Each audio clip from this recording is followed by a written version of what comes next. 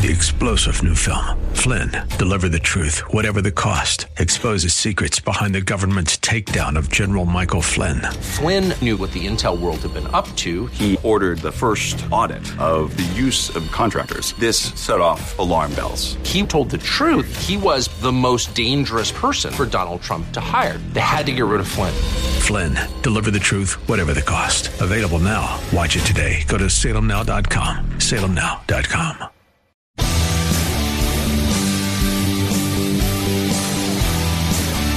Are you looking for truth from God's Word that you can understand and apply to your life? You'll find it today on Make It Clear with Dr. Stan Pons. Listen now as Stan makes it clear.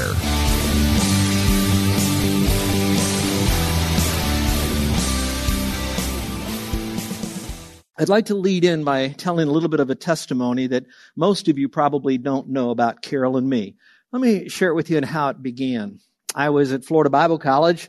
I was getting ready to graduate, and there were so many graduates that they did a practice graduation the day before. And as I went up here, and I was getting ready to kind of practice with all the getting of the diploma and all of that, the president of the school said to me, "I want to see you in my office." That is not a good sign, before you graduate the next day.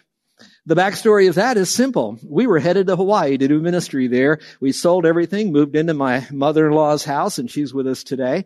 And I wanted you to know that we were ready to go. Plane tickets, place to go, ministry. And then I thought, what in the world? I guess I don't know what's going to happen. So I went into to the president's office, and he said, "Stan, I want you to reconsider, and I want you to stay here and teach at Florida Bible College." That was going to be a major change in our life. So what did I do? I went home, and I said, "Carol, what should we do with something like this?" And so we, of course, prayed about it. The end of all of that was we decided to put on hold Hawaii. And then we ended up staying at Florida Bible College for a number of years. And then we got a call hearing that Carol's sister had cancer and was probably going to die. So we relocated to the beautiful mountains of North Carolina outside of Asheville and Silva. And we were there, but the ministry didn't stop. We continued doing ministry at Western Carolina University, had a big Bible study there on campus, and traveled and spoke on weekends when we could, until the family was stabilized after the homegoing of Susan. From there, we got a call to go to San Antonio, and we went to San Antonio. We just piled everything in a U-Haul truck. We towed our little, I guess you'd say, VW van. We looked like we were a bunch of hippies, and we had 2 boys, 2 cats, my wife and me, in the front seat of a non-air-conditioned U-Haul truck. You can imagine what that was like. We pulled into town, didn't even know we were going to stay, found a house to stay in. Soon after that, we launched a radio ministry. We had a church. We had a Bible Institute. We had a counseling center, and a lot of good friends that supported us. From there, we got a call to go to beautiful upstate New York, a beautiful pastoral area there. We took over a church that was crashing and burning, and the Lord really showed grace there. From that, while we were there, we were asked to teach at Word of Life Bible Institute up there, so I taught there. Promise Keepers hired me, so while we were still pastoring, we were traveling, speaking, and then taking care of the faith family, and God richly blessed there as well. From there, we got a call to go to a place in Southern California, of all places, right across the street from beautiful Biola and Talbot. And what a great ministry we had there for a few years, and really developed a strong group of folks. From there, we got a call to go back to the North Georgia mountains to help a ministry that really is designed to help churches increase membership involvement, while at the same time decreasing conflict. And we train people to go out and help churches to do that, and that was a great success. And then we get a call to go to Hawaii. And we ended up there and had a wonderful ministry. And from there, while we were there, we springboarded all over Asia, speaking in places like Indonesia, Hong Kong, Singapore, mainland China, Myanmar, and places like that, just teaching and spreading the gospel in places while still pastoring there, doing radio, and keeping up with the ministry, Make It Clear Ministries. And then Florida Bible College said we'd like to have the school start again and bring it back here. This wonderful church opened up the door, and now we're here. Now, why am I telling you this? It'd probably be easier for me to answer why I am uncomfortable telling you this. I'm uncomfortable because this is too much about Stan and Carol. It's too much about our life. And I really know that you come to church to hear about the Lord. You come to church with your own issues in your life. And I love you. And I wish I could put my arms around you if you're dealing with some really pain and shame and chains that are going on. But I want you to know that what I just shared with you has a backstory as well. And here's the principle. Every one of those decisions wasn't made just like that. It was made using a biblical formula. And as I look back over every place we've moved, and think about that, and ladies, you'll feel this probably more than sometimes the men. That means you've got to pack up everything, decide what you're going to keep, what you're going to give away. You've got to pack up all the kids, finding out what schools to go to, what gynecologist you're going to get next to, and then where you're going to have to set up again. And we did that over and over and over again. Some people humorously say when they look at our resume, it looks like we were running from the law. All right? But in reality of it all, the Lord was moving. And why do I want to share that with you? Well, I would like you to enter into the joy of the experience of when you make the right choice, use the right biblical formula, when you're facing a major change in your life, that you could have the same results. Now, let me hasten to say this. That doesn't mean that everything was rainbows and unicorns at every one of these places. Do you all get that? So we are going to have some issues that we face through all of that, but I will tell you that even in the formula that we use from the Bible, those results still grew us and showed us His strength and then blessed us as He was, watch this now, preparing us for the next venture of where we're going. So I don't know where you are. I look at a crowd like this. I don't know those of you that are watching us right now, but I can only imagine that maybe even now you're starting to realize you're going to have to make a major change in your life and you're wondering, boy, I want to make the right one. Let me think about this with you together. How about it? Have you ever made a decision and after you did it, perhaps to buy something and you said, okay, I bought it. I got it.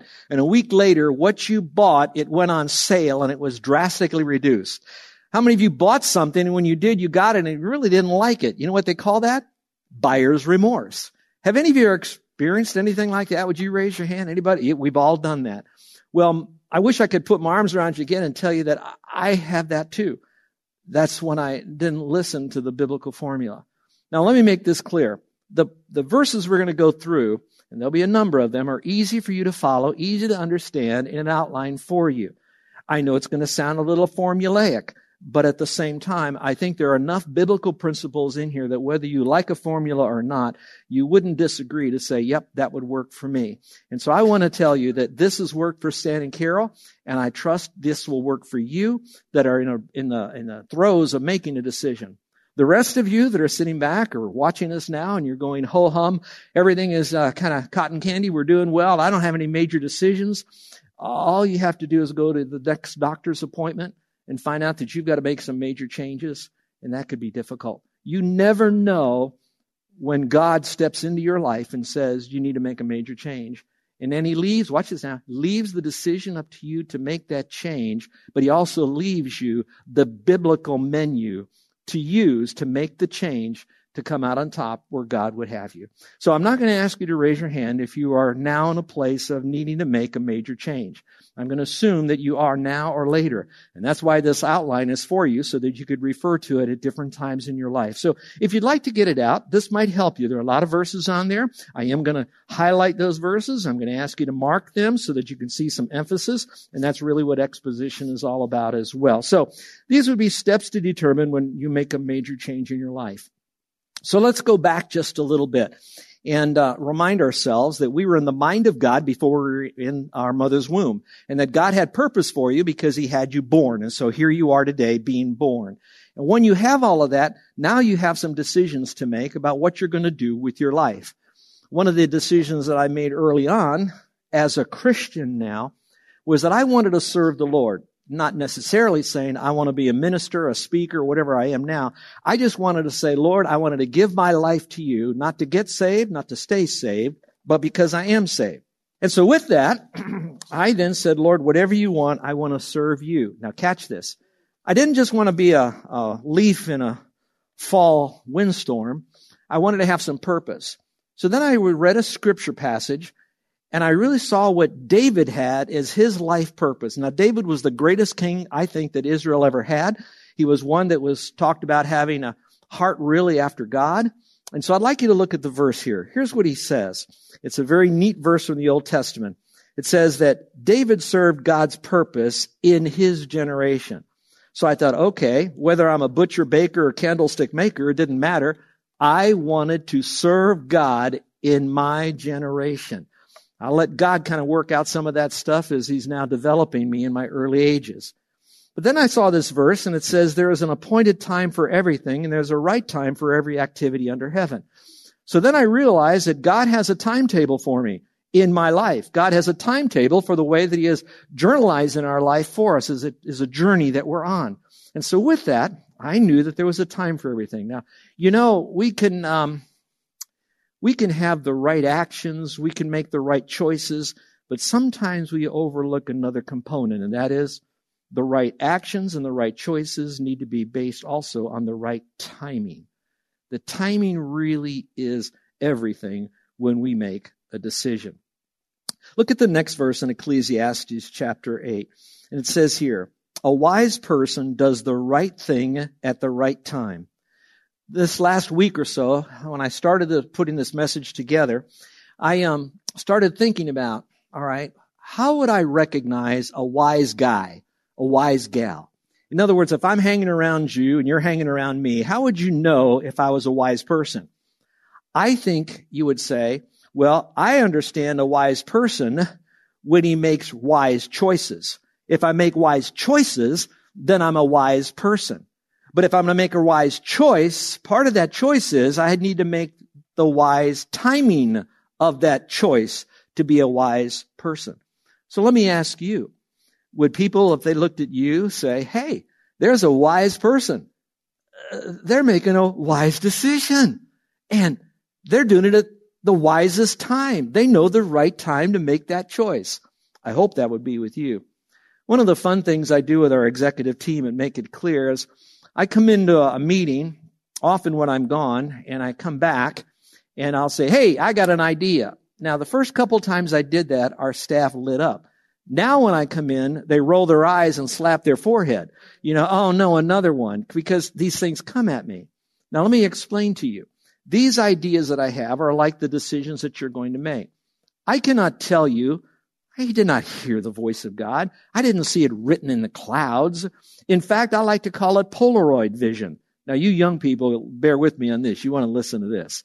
The reason we call it Polaroid vision is because when we were younger, we wanted to have our picture and we wanted to have it developed right then. So a company named Polaroid developed a camera. Do you remember that camera? It had little chemicals on the paper and you'd wrap it up in there and then you could take your picture and then a moment later you'd hear and out would come the picture and you'd look at it and there'd be nothing on it for a moment or two. And then it would start bleeding out and you'd see the picture. How many of you remember that Polaroid camera? Maybe some of you still have one. It's probably worth something today.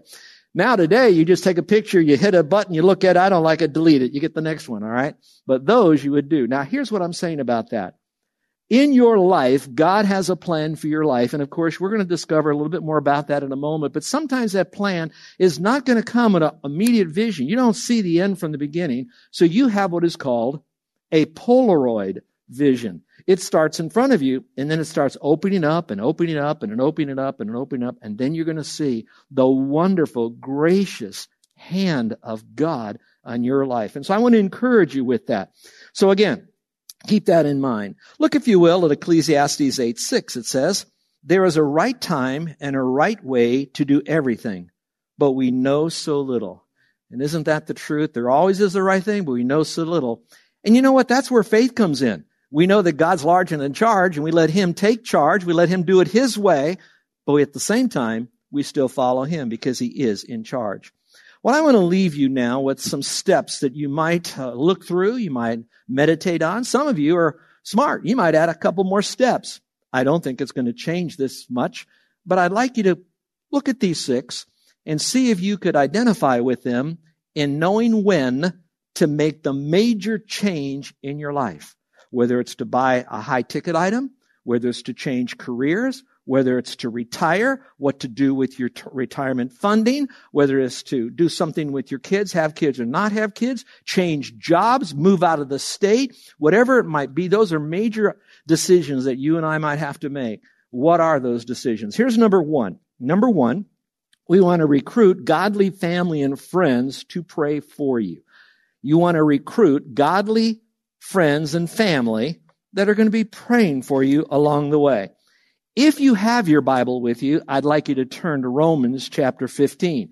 If you don't have your Bible, you can just look at this one verse. But the reason I'm having you turn to Romans 15 is I want you to see a little bit more in the context of this very precious verse that's found in Romans at the end of it, written by Paul under the inspiration of the Holy Spirit, that in my opinion indicates a little bit of making the right decision and what to do about it. So if you will, let's look at it together. Romans chapter 15 and verse 30, it says this. Paul is speaking. He is now writing to a group of Christians, a church in Rome, and he says this, now I urge you. I love that word urge. You might want to mark that. I urge you. In other words, he's passionate. He's desperate. Brethren, implying mostly for those being believers in Christ. So we could call those friends, Christian friends, godly friends. And he says, and I like this so much, by our Lord Jesus Christ and by the love of the Spirit.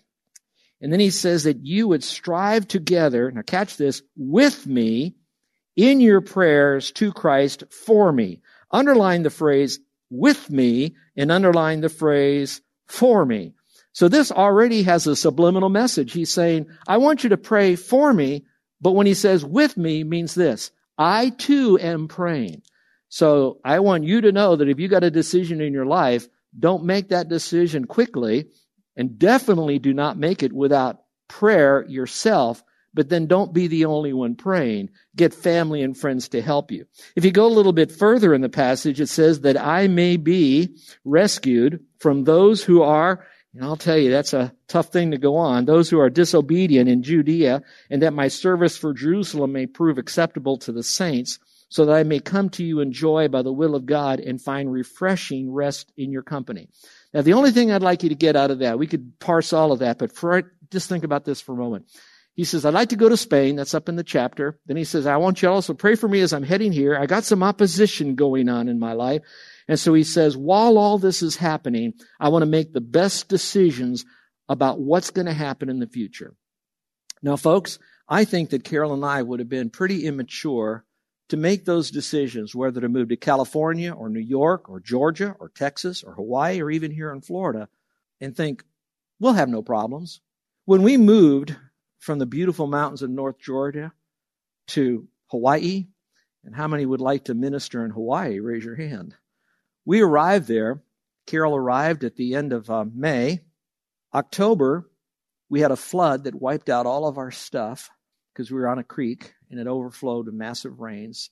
All the poison water soaked up into all of our belongings. A few months after that, Carol was diagnosed with cancer.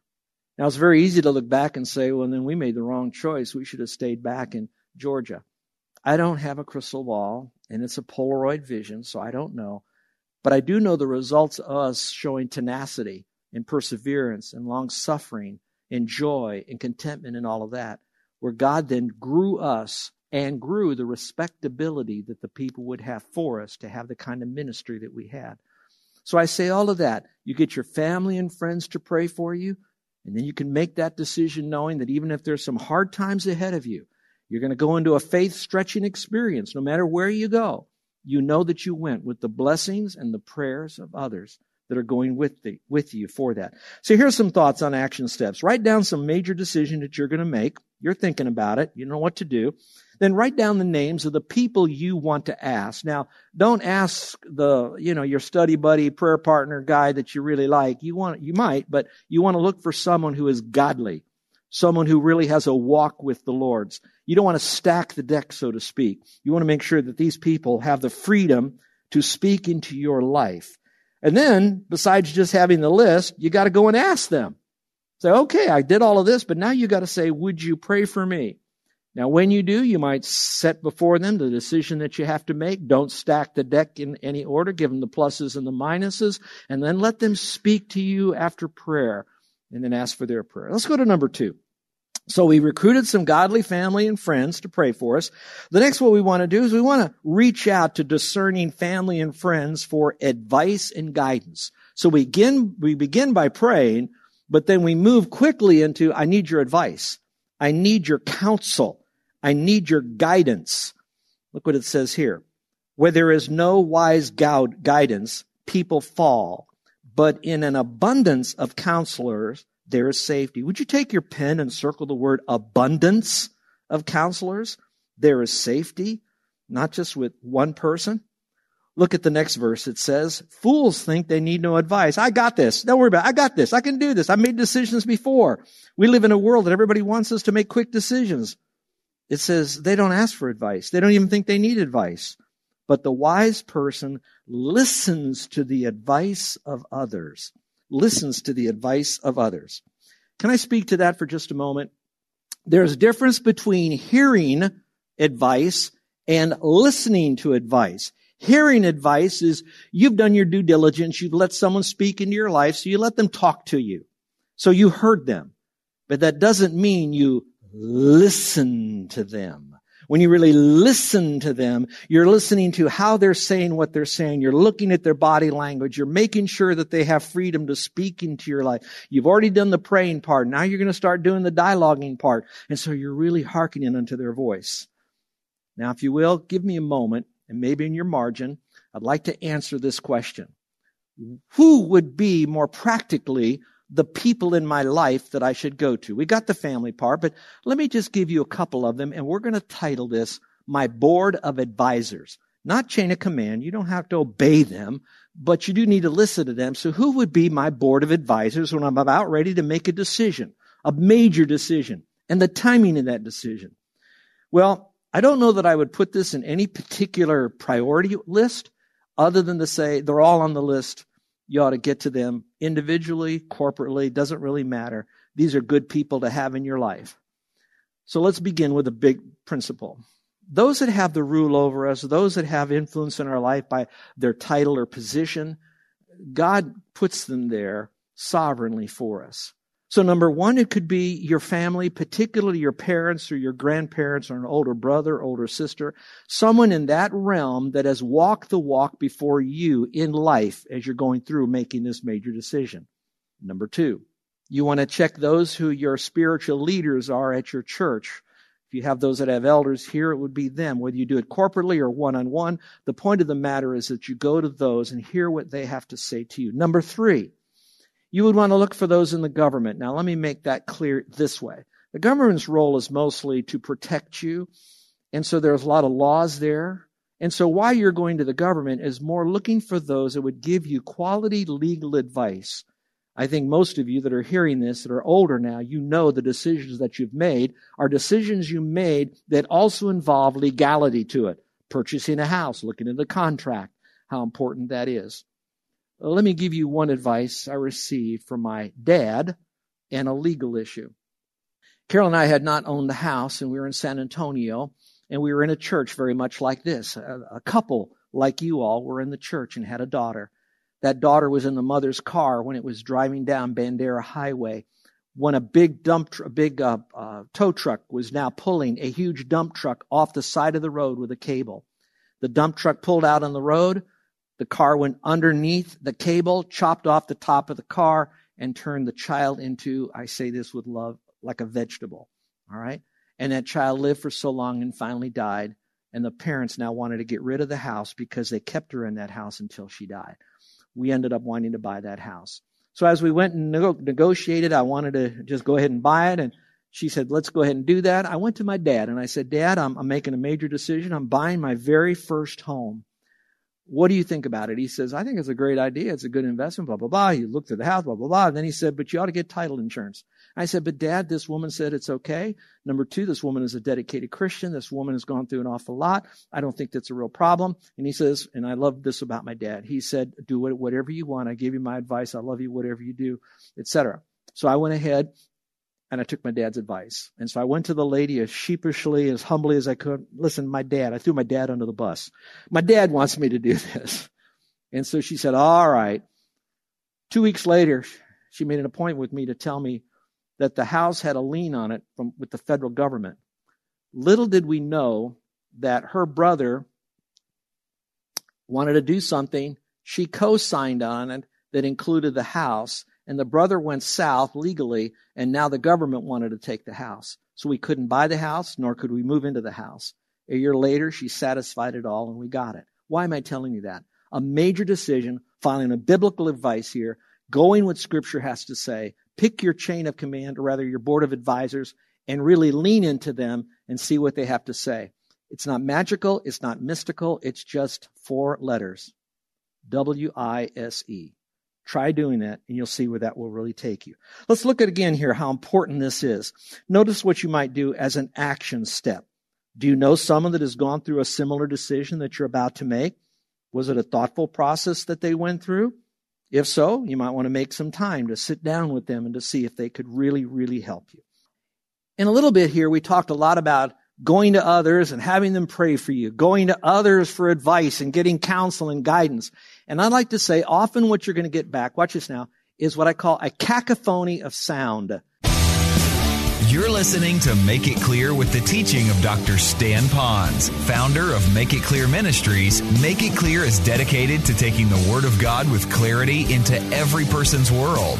It is the support of listeners like you who make the ministry of Make It Clear possible.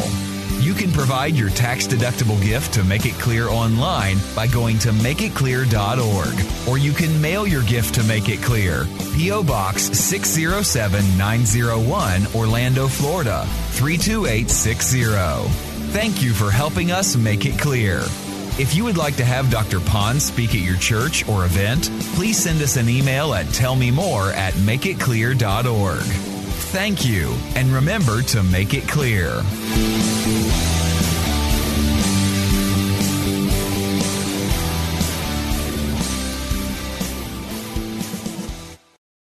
Three-star General Michael J. Flynn, head of the Pentagon Intelligence Agency, knew all the government's dirty secrets. He was one of the most respected generals in the military. Flynn knew what the intel world had been up to. He understood its funding. He ordered the first audit of the use of contractors. This set off alarm bells. The explosive new documentary, Flynn, Deliver the Truth, Whatever the Cost, uncovers the facts behind this scandal. Flynn told the truth. He was the most dangerous person for Donald Trump to hire. I find out the worst enemy that I'm going to face in my life is right here in America. They took my assessment and they wanted me to change it. And I was like, I'm not changing it. They had to get rid of Flynn. With in-depth interviews, archival footage, and never-before-seen personal records of the man behind the headlines. I just felt like I was drowning. Flynn, Deliver the Truth, Whatever the Cost. Available now. Watch it today. Go to salemnow.com. salemnow.com.